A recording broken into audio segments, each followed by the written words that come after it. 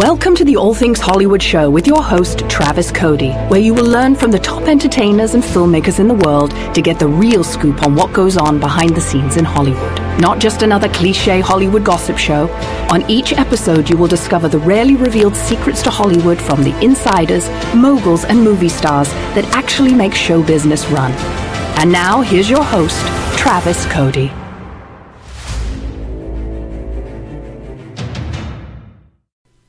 Welcome to another episode of All Things Hollywood. This is actually going to be the end of Season 1.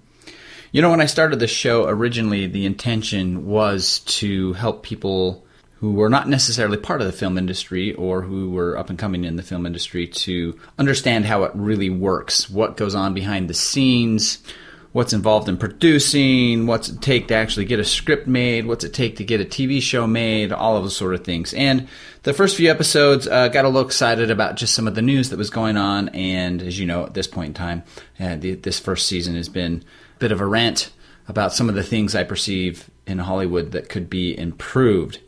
So we're going to end on a undiscussed topic in Hollywood for this episode, and then starting in Season 2, we will be getting into my Hollywood 101 series, where we're going to finally delve into, if you want a career in film and entertainment, what does it actually take? So we'll talk about the things that you should do before you ever move to LA, things you should look at before you get there, what to do once you get there, the path that you can take depending on what you want to do. Most people go to LA as an actor or want to be an actor, but there are quite a few people that want to do directing, screenwriting, and producing, and nobody ever really talks about what the heck you do to try to break into those. With actors, it's easy. You go to town, you get an agent, and then you just start trying to get into people's projects. It's a little bit different process for writers, directors, and producers, so we'll get into all of that.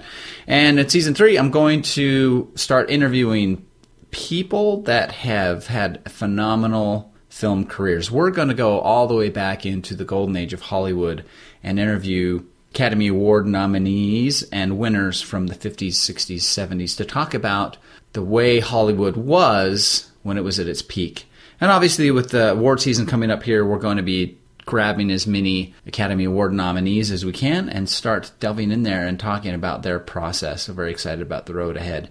So today, let's like to end Season 1 with talking about the downside of fame. It's not something that too many people talk about.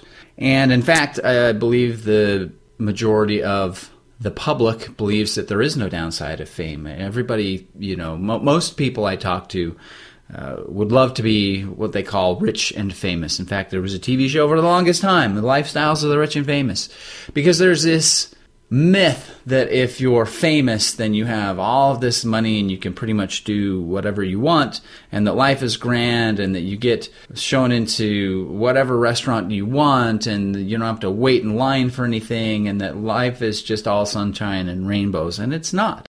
It is not. And most people would say they would willingly give up their privacy if it meant having, $40 million in the bank. But once you get there, it is not so great, and especially for people who start in the industry because they are truly artists. I'm talking about people like Steven Spielberg, who famously had a man stalk him and try to break into his house several different times.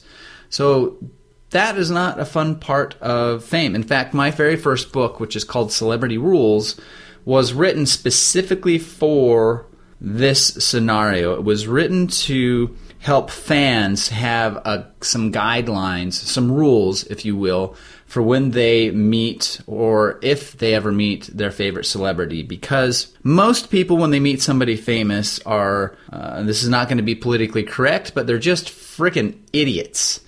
And the inciting incident for what caused me to write the first book was I was in Venice Beach, California, and somebody by the name of Dustin Diamond, most people don't even know who that was, but he played a character named Screech on Saved by the Bell back in the 90s. Anyway, he walked into this it was really just a little gift shop, and there was two girls there, and one girl turned around and saw him and got a shocked look on her face and then literally just started screaming hysterically. And, I mean, screaming. And he's looking around and then notices she's staring at him, and he's all awkward, and he's like, ah, crap, crazy person. And he leaves. And he leaves, and then this girl, she breaks down and just starts sobbing, crying. And her friend is like, what is wrong with you? And why are you crying? I just wanted to get his autograph. And I just remembered it. I was walking down the beach after that. In my head, I'm like, in what world does screaming hysterically translate into, hey, let's be friends? In no world whatsoever. And so, if you want to have a good encounter with somebody who's famous, there's just a few simple courtesies that you should follow. If somebody is at a restaurant eating food, don't go up and ask for an autograph or a picture, especially a picture if they're at a restaurant. That's the most, just disrespectful thing that you could do. Why? Because they're eating. They may have food in their teeth, and you get a picture of them smiling and they got spinach on their teeth, and then you turn around and you sell it to TMZ, and then that picture's everywhere of them looking like an idiot. So just leave them alone if they're at a restaurant. It's fine if you're walking by them and you say, I really love your work, I'm looking forward to your next movie, and move on. Don't stop and linger. Don't hand them a piece of paper to sign. Don't ask for a picture. Just acknowledge that you appreciate them. If they're out and about and they're with their family, and for the love of God, if they're with their children, don't approach them. Leave them alone.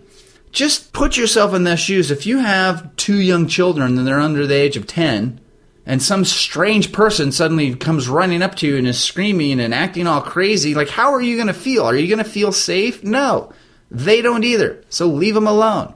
Now, you meet a celebrity at a sporting event or at a club or at a bar. Awesome. That's a public place. Go up and have a conversation with them. But be aware of the clues. If they keep looking at their watch, if they're looking over their shoulder and it looks like they're not paying attention to you, in the back of your brain, you're like, man, I got to say something because they're not paying attention to me. No, the correct procedure is to walk away. They're not paying attention to you because they're trying to give you a subtle clue to leave them alone. All right, ran over. If you want to know what the actual rules are, there's 10 of them. I'll just give you a copy of my book, Celebrity Rules. Go to allthingshollywoodshow.com. At the very top, there's a big banner that says, hey, get a free PDF version of the book here. Click on that, enter your email, and you'll get a link that'll let you download that. So there you go. Then I just babbled for 6 minutes and something you could have just kind of gotten in the book. So what do we mean by about the downside of fame? Well, if you didn't get it from those things that I just talked about, being out with your family and strange people hassling you, that's kind of a downside.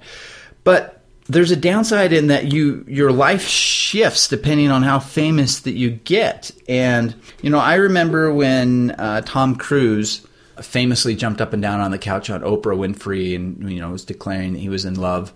And, man, all my friends in Hollywood are like, oh, Tom Cruise has lost it. He's a crazy man. And who would ever do that? And I'm going, man, what woman in the world wouldn't want their man to get on Oprah Winfrey and jump up and down and say that they love them? That seemed like a pretty romantic thing to me. But they were not stopping to take into account that Tom Cruise hasn't had a normal life since he was 21 or 22. I mean, Risky Business came out, and that was it. And there's been several interviews where Jerry Bruckheimer, actually, who produced Top Gun, talked about how after Top Gun came out, they just wanted to go out to a movie, and he kept Tom Cruise talking about how tough his life was, and Jerry Bruckheimer was like, this is arrogant actor, and blah, blah. Anyway, they came out of the movie theater, and they're walking down the street, and he said they heard somebody go, oh my God, Tom Cruise! And he turns around, and there was just a rush of 20 people running at them. And he said, it looked like a mob, and Tom just looks at me and says, run. And he's like, and they ended up running for 3 blocks, and they ended up hiding in a parking lot. And Jerry Bruckheimer said, I was literally terrified for my life. And he's like, and in that moment, I realized I would never, ever want to be a famous actor, because that sometimes is the way it is.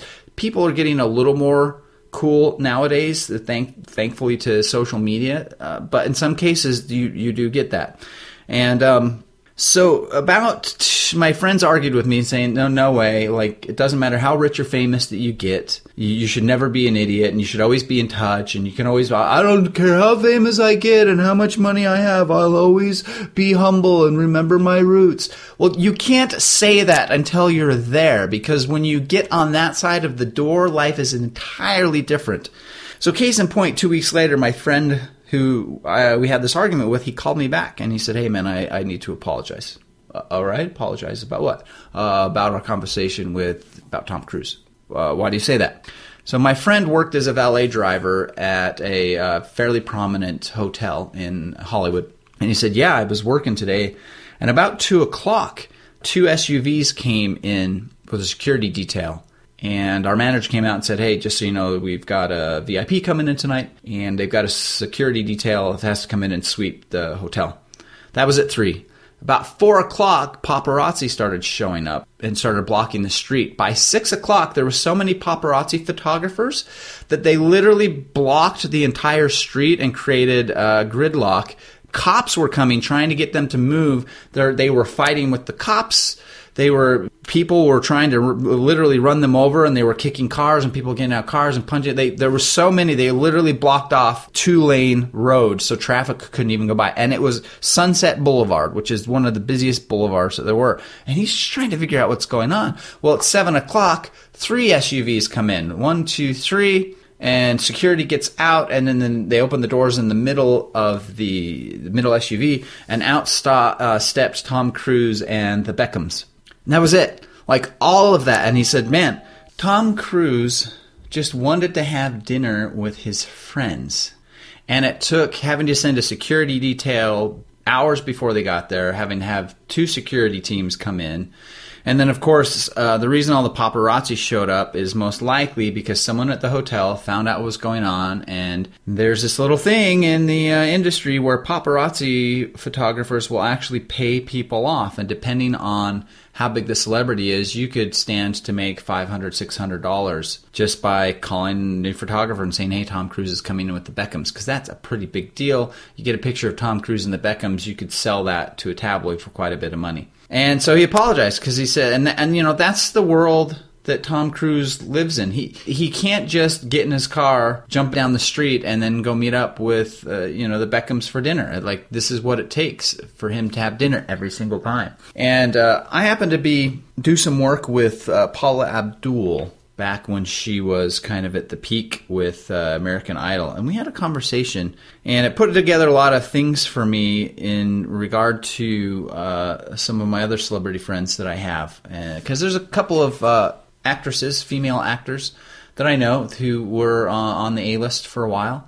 And I always had the sense that they were a little bit, they were just like a little bit lonely. And I had this conversation with Paula, and she was talking about kind of her career. And she was saying, I grew up here in LA, I was a cheerleader, I became a Laker girl, and it was a lot of fun, and I was having a great time. And then just kind of out of nowhere, some guy comes up and says, hey, let me produce a record for you. And so she produced this record, and before I know it, the thing's gone platinum, and now I'm like this huge music, and I'm like traveling all over the world, and I'm selling out stadiums, and life was just crazy. And she's like, when that happened, I started to get all of these invitations from people in Hollywood to parties and whatnot, and I didn't really want anything to do with the industry. I grew up around it, and I know a lot of people. I wanted to keep my friends. I wanted to keep my people, the people that I'd grown up with. And so I just said no to all the invitations, and I was traveling. And she said, but what ended up happening was that, and what I didn't realize at the time is that, and this is very true, by the way, a little side note, but Travis, when you start to pop into certain levels of fame, this door gets opened to you, because when you become famous, life changes, and not all of the friends that you have are going to be able to handle the transition with you. And there's some exceptions to this, but for a lot of people, they end up having to get entirely new friends, because especially in a cutthroat industry, if you happen to have a lot of friends who are actors and you start to do really well with your acting career, and you pop up on maybe a TV show, or you pop up in a big movie, and your acting career starts to go off, some of your friends are going to be cool with that, and some of your friends you're going to find out were not really your friends, because they're going to be so jealous They'll start trash talk. I've had it happen in my career. I've seen it happen to a couple of other friends. And again, I'm speaking in generalities. It doesn't happen all of the time. Obviously, Denzel Washington talks about the fact that he doesn't have any famous friends. He just has the same friends he's had his whole life. And George Clooney manages to kind of do both. But on the whole, at certain levels, when you're just getting started, you do need to create a new social circle. And it goes back to that whole adage, your net worth is the sum average of the 5 people that you spend the most amount of time with. And so if you're an actor spending all your time with broke actors and then your career starts to take off, well, you start ending up being introduced to a lot of really successful actors. And so you just naturally start to hang out with them. Anyway, Paula was talking about how she decided not to kind of engage in that because she just didn't feel like that was her scene. But what ended up happening is after her second tour, she came home and she's trying to get together with her friends and no one's returning her phone call and she couldn't figure out what's going on. So finally, she tracks one of her friends down. What is going on? And her friend was like, well, now that you're famous, you're just too good for us, and so we don't want to hang out with you. And she's like, what do you mean I'm too good for you? Well, you haven't returned anybody's phone calls in 6 months. I've been in Asia for 8 months, and 2 months before that I was in Europe. Yeah, I'm not returning phone calls. I've been traveling for work. Yeah, see, you're just too good for us. So all of her friends literally just kind of dropped her, and they didn't want to hang out with her because they felt like she was too good. And the thing is if you're not in the industry, you don't understand that sometimes you're going to disappear. If you're working on a big budget movie, a $250 million movie, and you're the main actor, you're not going to be home for 6 or 7 months, and you're going to be home for a month or two, and then a few months after that, you're going to start doing the publicity tour, and you're going to be gone for another 2 or 3 months doing publicity. And, that's not normal in a regular job. So when you're working all the time at a 9 to 5, the idea of I have to be out of town for 9 months, it's really foreign to you. And so what ended up happening is the door had kind of closed for her, and then now she didn't have any of her friends. And so this is the thing that really got me. Is she said, Travis, so here I am, I've had this amazing career as an actor and a dancer and a musician, and now here I am, I'm, one of the judges on the #1 show in the world, and I'm making really great money, and I have this phenomenal life. And she's like, but what people don't see is at the end of the day, when we get done with all the things that I'm doing, and I go home and I have to fight my way through, 25 paparazzi photographers trying to take my picture outside my gate, and then I go home where I'm all alone. And that really dawned on me, some of the other friends that I had that were single, and it was sort of that same thing. There was this underlying sort of sense of loneliness, because when you do become famous, there is a very real thing, is someone liking you because of you, who you really are, or are they liking you because the fact that you're famous? And I think that's one of the reasons why a lot of famous people end up dating and marrying other famous people, because they know that they're not there because of that person's fame or money, because they have the same amount of money or fame themselves. And so there is a dark side to being famous. You don't have a lot of privacy, and it's not that you don't just have a lot of privacy, it's you have this whole industry of just ginormous assholes that are trying to purposely provoke you and make you angry or do something stupid because they've got a camera on you the whole time, and if they can get you to lash out at them, well, now they can edit that, take that 30 seconds of you screaming at them and throwing something, and now that's splashed all over TMZ. Look at how crazy Travis is. The guy's got a massive anger problem, and then that paparazzi person is probably going to sue you for assault because you threw a bottle at him, when in reality, you've just had 12 hours of some guy in your face with a camera calling you the worst possible names you can think of, calling your significant other the worst possible name you can think of, calling your mother the worst possible. And I'm not exaggerating. This is the way a lot of them are.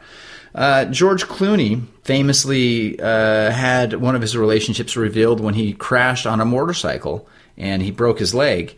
And about a month later, 2 months later, he was on a motorcycle again, and a paparazzi photographer in a van got in front of George Clooney and then slammed on his brakes purposely, trying to get George Clooney to crash into the van so that he could jump out and take a picture and say, look, George Clooney sucks on a motorcycle, he just crashed again. Purposely tried to do that. Now, I'm working on a second book for the celebrity culture, and I think it's just bullshit. That is allowed to happen and that people can do it. And there needs to be some serious consequences for people that do this stuff. Fortunately, California has taken some steps to really kind of help some of the privacy issue. Up until the early 2000s, it was totally fine for a paparazzi to climb into your backyard and take a picture of you through the window naked, and there was nothing you could do about it. Now there's laws against that stuff. But all of this to say that being famous isn't always all that it's cracked up to be. There is some amazing perks to it. The money certainly helps. And if you talk to most people who are famous, they were saying that the reason they get paid so much is because of the fact that they don't have as much privacy. They're compensated for the fact that you do kind of have to live in this tiny little bubble, and it's really difficult to live a normal life anymore. And I think that's fair enough. Love to see what you feel about those comments. And, what do you feel about fame? Do you want to be famous? If so, why? And is there anybody that is famous that you absolutely love because they, for the most part, have been able to maintain a sort of regular Joe lifestyle? That's the end of Season 1. Thank you for tuning in. I will see you in Season 2, where we start our Hollywood 101 series. We're about to go deep, so stay tuned.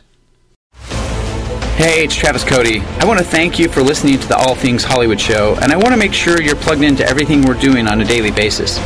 Go to allthingshollywoodshow.com and join the email list so you can get notifications when new episodes come out, plus get links to the transcripts of every show we've done in the past.